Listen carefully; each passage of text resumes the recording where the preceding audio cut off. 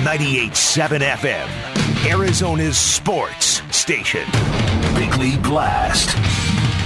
Kliff Kingsbury is cool. We all know that. But for the first time in a while, so is the coaching seat he inhabits. Now, it could have been a lot different Sunday in Jacksonville. His decision to attempt a 68-yard field goal backfired badly on Sunday, and it seemed to confirm our worst fears, that the head coach is more of an obstacle than a mastermind in Arizona. And when the Jaguars took a 9-point lead with 19 minutes remaining, well, I think most of you are aware of what was happening on social media, and it was not pretty. Now, to be fair, Kingsbury has done some good things in this season on the brink. The offense looks more vertical, more dangerous. There is great distribution on offense, even if it's not always by design, and Kingsbury is showing a better touch at deploying a tight end in the passing game and using multiple running backs. But there are also recurring issues of penalties and clock management, and fair or not, Kingsbury would have been vilified had the Cardinals lost to the Jaguars.